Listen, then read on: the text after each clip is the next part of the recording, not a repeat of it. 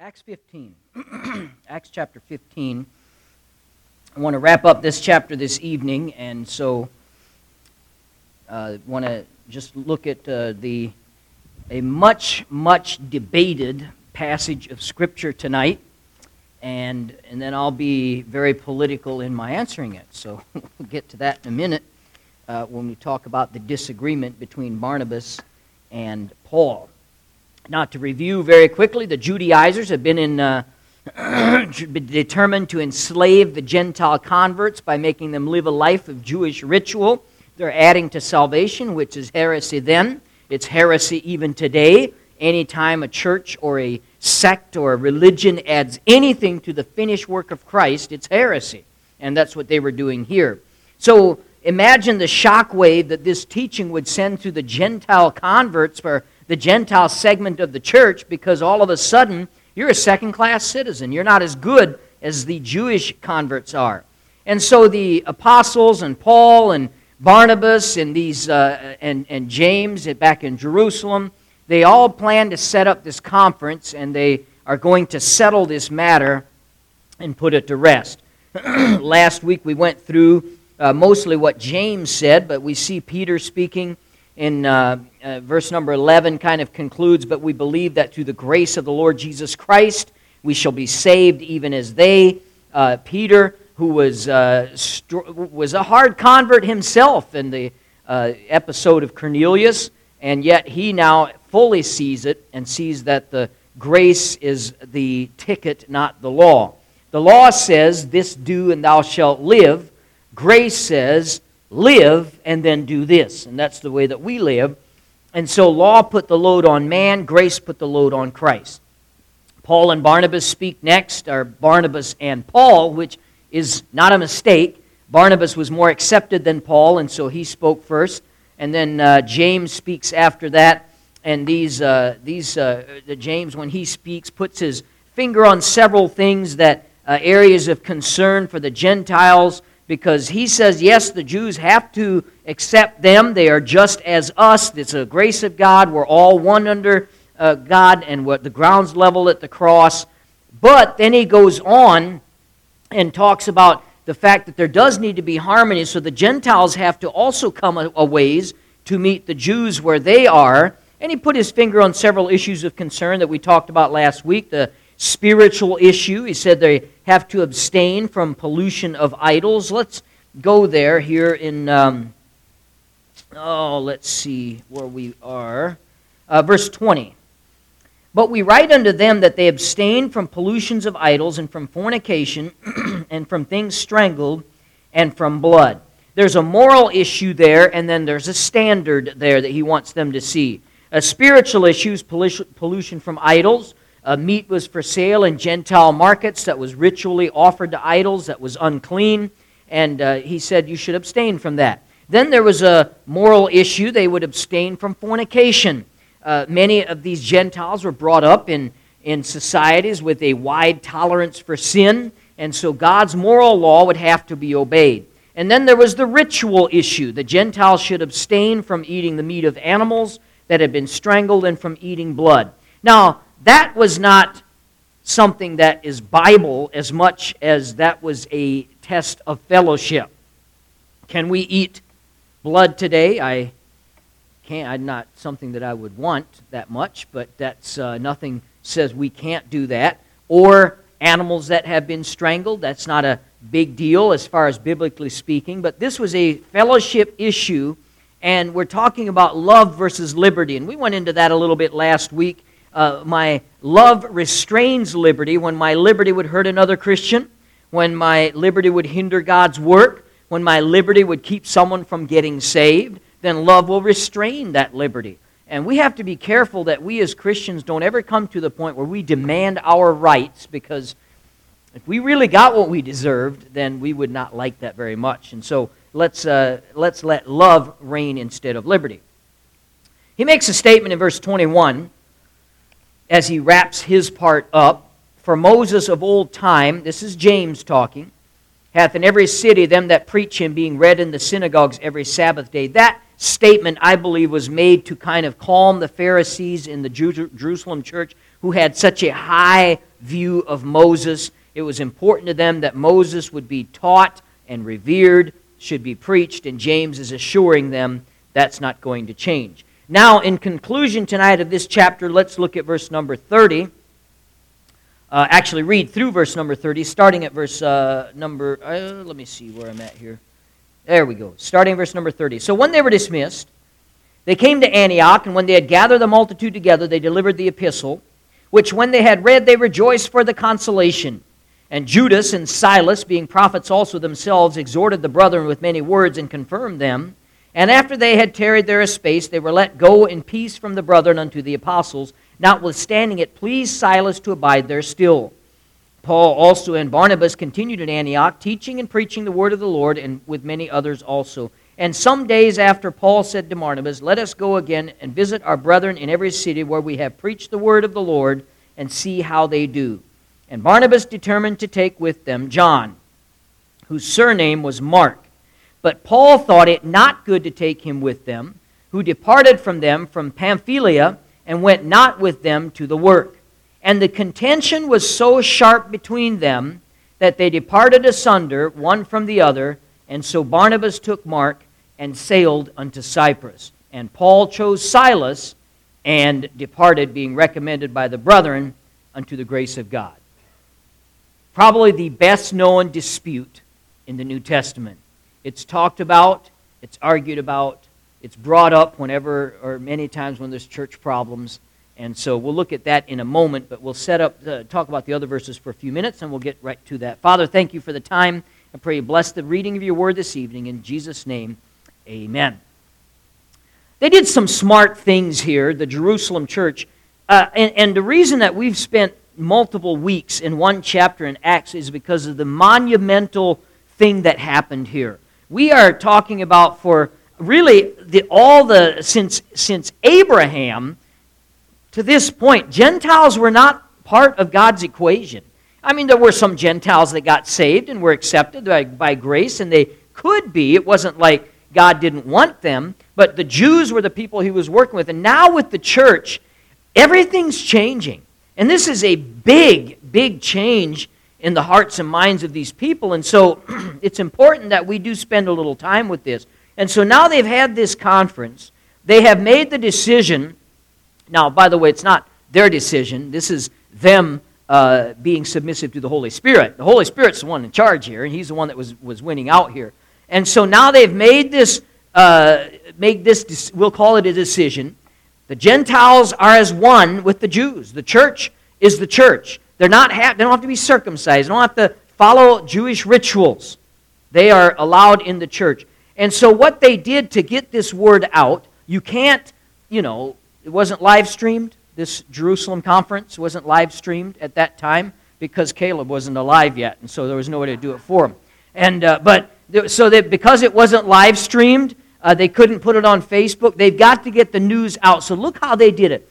Then pleased it the apostles and elders with the whole church to send chosen men of their own company to Antioch with Paul and Barnabas, namely Judas, surnamed Barsabbas, and Silas, chief men among the brethren. This was a wise move. 2 leading Jewish Jerusalem brethren would be sent along with them to validate or authenticate the decision for these Gentile churches. This would give weight to the news. It would make sure that it was understood by everyone that it was an official decision, and they might be suspicious if only Paul and Barnabas showed up, because Paul and Barnabas were the opposition to them, to these Judaizers. So these 2 men are described as chief among the brethren. They were the leading elders of the Jerusalem church. Not the leading, but they were leading elders in the Jerusalem church. Judas Barsabbas is thought to be the brother of Joseph Barsabbas. If you remember, he was one of the 2 considered to replace Judas Iscariot in Acts 1:23. Silas will come to know better in the rest of the book of Acts. He was an elder. He was also a Roman citizen, according to Acts 16:37. He then became a co-worker with Paul on the mission field. So keep reading here, verse number 23. And they wrote letters by them after this matter. The apostle and the elders and the brethren send greeting unto the brethren which are of the Gentiles in Antioch and Syria and Cilicia. So this letter was signed by the apostles, the elder brethren in the Jerusalem church. It came from the highest authority. It should have laid to rest any further dispute. The word greeting is sherion. It literally means to rejoice. So the letter begins, we bid you to rejoice. And indeed, they had a lot to rejoice about, because once and all for all, this issue of circumcision was settled. And they didn't, let's just think about it practically. You got a whole bunch of grown men in the church awaiting the decision to find out if they had to be circumcised or not. This is good news, amen, when you found out you didn't have to be. Let's just be practical about the matter. Now we see a word of guidance, verse number 24. For as much as we have heard that certain which went out from us have troubled you with the words, subverting your souls, saying you must be circumcised and keep the law, with whom we have no such commandment. The first thing they did was to divorce themselves from the false teachers. They had come pretending, remember, to have the backing of the Jerusalem leaders. They came from James, they said. They were acting like they were representing the Jerusalem church. In actuality, it was sabotage on their part. They had not the backing of the apostles, and they certainly didn't have the backing of the Bible. And so the apostles and the elders of the Jerusalem church are disassociating themselves from them. There comes a time when grace has to give way to truth. The idea that love embraces everything is garbage. Love reaches out to everyone, but love does not embrace error and wrong. And so the time had come for them who had spread falsehoods and divisive teaching to be confronted. Romans 16:17, now I beseech you, brethren, mark them which cause divisions and offenses contrary to the doctrine which we have learned. If you have somebody, let's just use this church as an example. It's not happening now, so we can use it as an example. Just imagine we have somebody here that would be teaching a Sunday school class or holding a Bible study and teaching truths that do not line up with Scripture, do not line up with what we believe as a church. We would have to mark them. You can't just let that go on. You can't let somebody come into the church and find people to come to their house or wherever they would do it and start teaching them things that do not line up with Scripture or don't line up with the church that they are part of. So this is what they're doing. They're marking them. Now, a word of endorsement here was also given for Barnabas and Saul. Look what it says in verse 25. It seemed good unto us, being assembled with one accord, to send chosen men unto you with our beloved Barnabas and Paul, men that have hazarded their lives for the name of our Lord Jesus Christ. Very important wording here. Remember, Barnabas and Saul were the enemy. They were the ones that they had been painted as against James, against the apostles, against these Judaizers, and the Judaizers tried to create a circle of them with the apostles and the Jerusalem church, and Paul and Barnabas as whack jobs over there teaching this idea of grace and anybody can come and all that. Immediately here, the Jerusalem church is making sure this is our beloved Barnabas and Paul. We are associating with them. We're disassociating with you. And so this was important.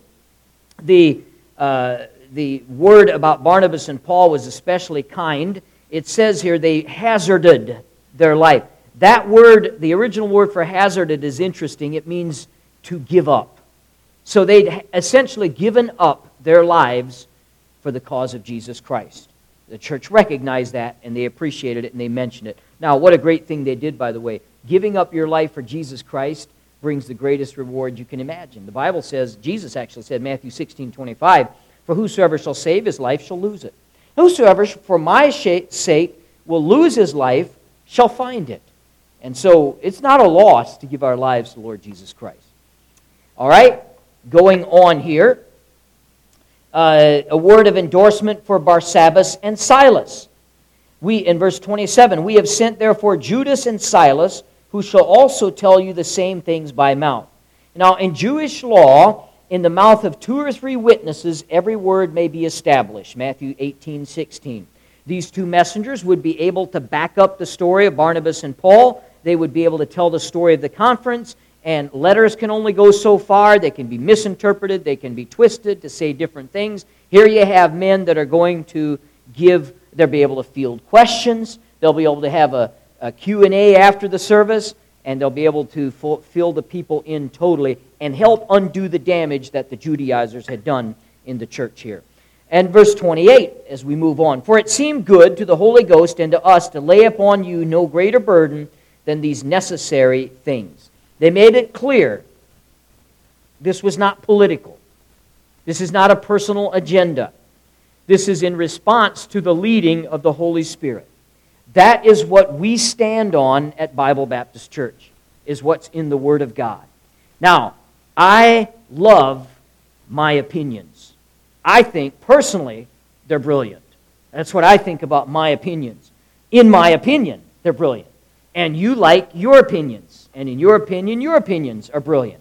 That's just how we think. But my opinions are not what we ought to preach and teach here at Bible Baptist Church. I give them. I gave a lot of my opinions this morning. I was thankful that after this morning's message, I still have a place to come back to tonight. So praise the Lord for that. We were pretty direct in some areas this morning. But we have to preach and teach the Word of God. And then they move on, and to us here. It seemed good to the Holy Ghost and to us. That's a good thing for them to say that too. Hey, we agree with this. We are on board. This is not us grudgingly giving in. It's a good thing to us. They're speaking for the whole church. The Holy Spirit had His way, and what a blessing. The Holy Spirit does not force His will, but He is the mighty force behind it. He is the invisible, inaudible, but indefinite, infallible power behind that. And it would do us well to remember when it seems that evil is winning, when it seems the wrong side is ahead, when it seems that evil-minded men have been able to disrupt and to destroy, when it seems that truth is losing the battle, the Holy Spirit never loses the war. Might lose a battle, but He won't lose the war, and He never deviates from His purpose. He'll always prevail in the end, and so that's something for us to remember. Now, the apostles also make it clear that they expect everyone to get on board with this. The Holy Spirit has spoken, they said, about these necessary things. This is not an option. We're not going to have two factions of the church. We're going to all get on board with what this is, because what the Holy Spirit's leading, and it's a necessary thing. The four necessary things that they named here did not include circumcision and keeping the Mosaic law, and so they made that very clear for them. What's the response? Well, you can imagine. Verse 30, "So when they were dismissed, they came to Antioch. When they had gathered the multitude together, they delivered the epistle. When they had read, they rejoiced for the consolation." It is a time for rejoicing. And Barnabas lived up to his name. Remember what his name was? Nickname? Son of Consolation. And so here it was. They rejoiced for the consolation. You can imagine what an anxious time this would have been for the Gentiles in the Antioch church. They're waiting to hear the news. Again, you can't see it live. You can't hear it in real time. And there's nothing harder than waiting for a critical decision when it is expected. The hours and days seem to drag. What if the news is bad? Hope and despair battle for victory in your own heart. Now they got this great news. I've wondered, as I read this chapter, where are the Judaizers at this point?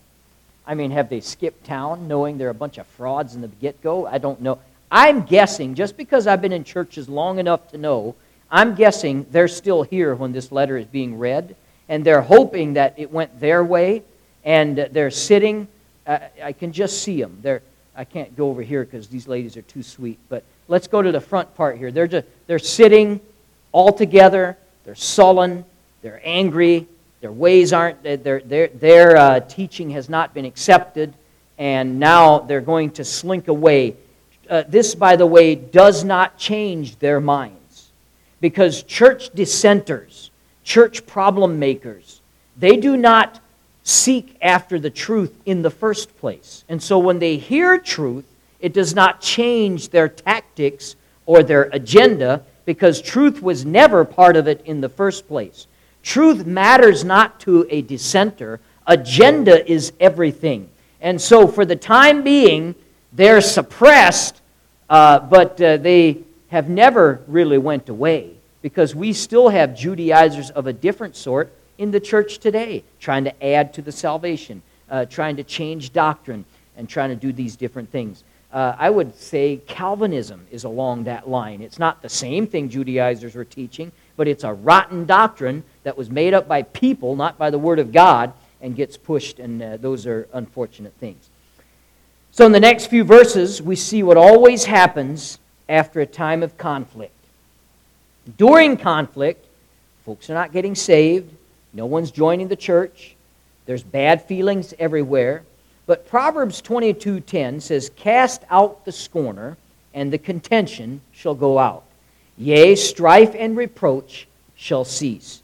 And verse 35, it just seems as if they had been set free here from the stifling doctrine of the legalists.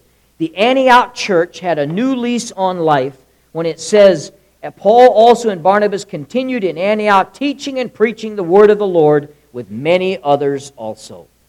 There's nothing like after the false teachers have been suppressed for the church to start roaring forward again. Now that concludes our look at the first missionary journey, the exploration phase. The second missionary journey begins with expansion. Here, technically, it begins in verse 36, but we'll start looking at that more next week. But here, let's get to the argument, the disagreement. Paul, in verse 36, he's tireless. We don't know how long he remained in Antioch after the letter reading there. The term "with many others" also in verse 35 leads us to believe that Paul decided, hey, there's enough people to lead the work here. Let's get going on to other places. They didn't need him here. There was a whole world waiting to be evangelized, and Paul always looked beyond, and he was a missions-minded person. So he would press on to regions beyond where people were in desperate need of the gospel. Look at Paul's intention in verse 36. "Let us go again and visit our brethren in every city where we have preached the word of the Lord and see how they do." For a long time, Paul's heart had been with his Galatian churches. He longed to see them again. With the trouble that was going on in Antioch, this had tied him down. It had bogged him down. He was nobody likes to be a part of a big argument and a big contention. He wanted to be winning souls and getting people added to the church. And so now he was ready to get back to that. He would start by going back to Galatia. He wanted Barnabas to come. Barnabas is his partner. He's his friend. He's been faithful. So Paul proposed that idea. But Barnabas had another idea to add to it. Verse 37. "And Barnabas determined to take with them John, whose surname was Mark, there to expose him to more dangers beyond his capacity to face them." We're not doing him any favors by letting him come and be part of something he can't handle. Mark has other talents. Let him serve the Lord in the areas in which he can serve God in a different capacity. The argument got serious. It got worse. I wonder if somewhere in there, because this is what I'd have said if I was Barnabas, you know what my number one argument would have been? "Paul, you remember how I took up your case when nobody wanted anything to do with you?" That would have been my argument to Paul, because that's absolutely true. There was a time when nobody wanted anything to do with Paul. Barnabas was the one that took him by the hand. He spoke up for him. He put his name on the line for, at that time, Saul. "Paul, Barnabas, you compromised here at Antioch. When Peter and the others refused to eat with the Gentiles, you didn't eat with them either. I don't even trust you anymore." This is the kind of arguments that was going back and forth. In the end, two angry men faced each other, stubbornly insisting on their side of the issue of John Mark. There was only one thing to do: shake hands and part company. And that seems to be what they did. How sad when that happens. And how often this happens today still. Verse 39. "And so Barnabas took Mark and sailed unto Cyprus. They divided the field of the first mission between them. Barnabas left Paul, picked up Mark, went to Cyprus, where Mark had been before. Paul headed north to Galatia. Little is heard about Barnabas after this point. Church history tells us that he was preaching. He was having such a successful time preaching some years after this that it angered the Jews so much that he was dragged out, tortured, and stoned to death. But he quietly went on serving the Lord. And the mainstream events, what all the attention from now on goes on Paul. But he did a good job with Mark. he passed Mark on later to Peter. And the hand of Paul, or Peter, is evident in Mark's life when he actually wrote the Gospel of Mark, and you can see Peter's influence in his writings. The hand of Paul is evident too. Mark wrote for the Romans because the book of Mark is a Gentile gospel. So he wrote that especially for the Romans. Later, when Paul was awaiting execution, he sent for Mark. He so appreciated what Mark had become that he wrote for him to come to Rome in 2 Timothy 4:11. Bring Mark, he is profitable to me for the ministry. So, Barnabas took Mark and sailed for Cyprus. Doubtless he was hurt in his soul with his clash with Paul. He's not mentioned much after this. Luke keeps his attention on Paul. Verse 40, and Paul chose Silas. It's not wise to travel in those dangerous times alone. And so now that Barnabas was gone, Paul sought on those who would accompany him from now on, and he chose Silas. Silas was a great choice. He was approved by the church here because it seems to say that anyway in verse number 40, being recommended. And so he was a valuable traveling partner, as he was also a Roman citizen. In the end, Silas proved to be a wise choice. So, the big question, who was right? Who was right? Paul or Barnabas? And that's the question that is, you look at commentaries, you got answers all over the map. You got people that are diehard against Paul's decision, are diehard against Barnabas' decision. And I've come to a conclusion. The people who are most like Barnabas, they're encouragers, they're second chance givers, they've been given second chances. They agree with Barnabas. The hard-crusted men that, God, I got to be the way it is, this is the way it is, and that's the only way it is, they tend to be more with Paul. And my answer to this, and let's look at the arguments here. Paul's side of the picture, Silas did better on his first missionary journey with Paul than Mark did on his first missionary journey with Paul. Okay, we know that. The fact that Mark was a relative of Barnabas probably affected Barnabas' choice.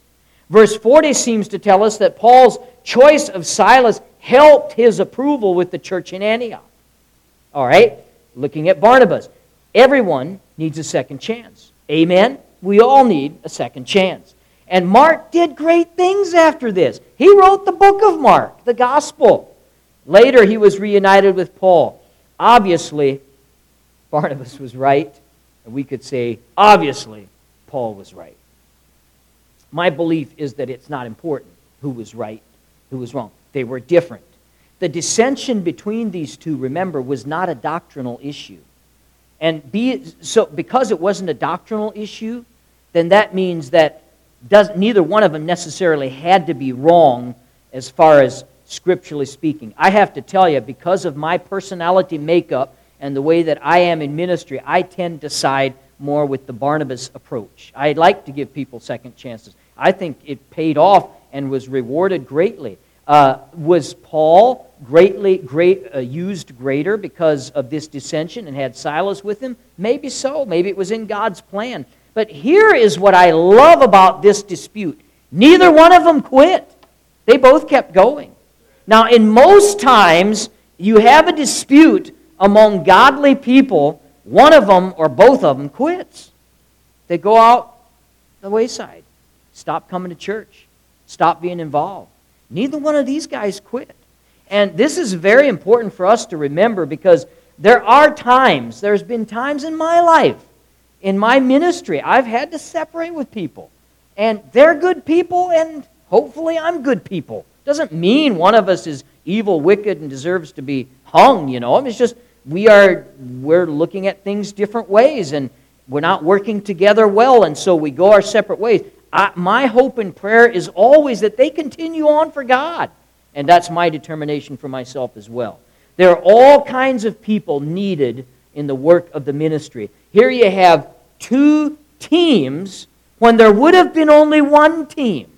You have 4 men going in 2 directions where you would have had one man or one team of 2 men going in one direction. You have more being accomplished for God. It is rare that you have people fight and do more. That's rare. And you see it right here. God used them both. Why don't we make up our mind that no matter what, no matter what happens, no matter what conflict we have, no matter what disagreement we have, that we're going to just go forward. We're going to be faithful. We're going to keep serving God. We don't have to agree with everyone we serve with in every way, but we can go forward and serve, doing the best that we can. Stay in your lane. Bloom where you are planted. Stay faithful and keep going forward. That's what Barnabas and Paul both did. I don't think it matters a hill of beans who was right. Doesn't matter. They both went forward. They both did great things, and they both kept on going for God. They were different. Paul was, I got to tell you, I'd rather travel with Barnabas than Paul. If I had to travel with one of these fellas. What did Paul? I'm with Paul. They've just whipped me, and they've put me in jail and tied up my hands and feet to chains. What, Paul? You want me to sing? I don't want to sing. That's what Silas had to do. He had to sing. That's Paul's lot. I kind of preferred working with Barnabas. But hey, was Paul not necessary? Absolutely. They were both great men of God. We can learn from both of them. So rather than putting one down and saying one's bad and one's good, let's just say, hey, both of them done some great things for God. Neither one of them quit. It's a great thing for us to do as well, make up our mind and minister as well. Father, thank you for this passage. We are grateful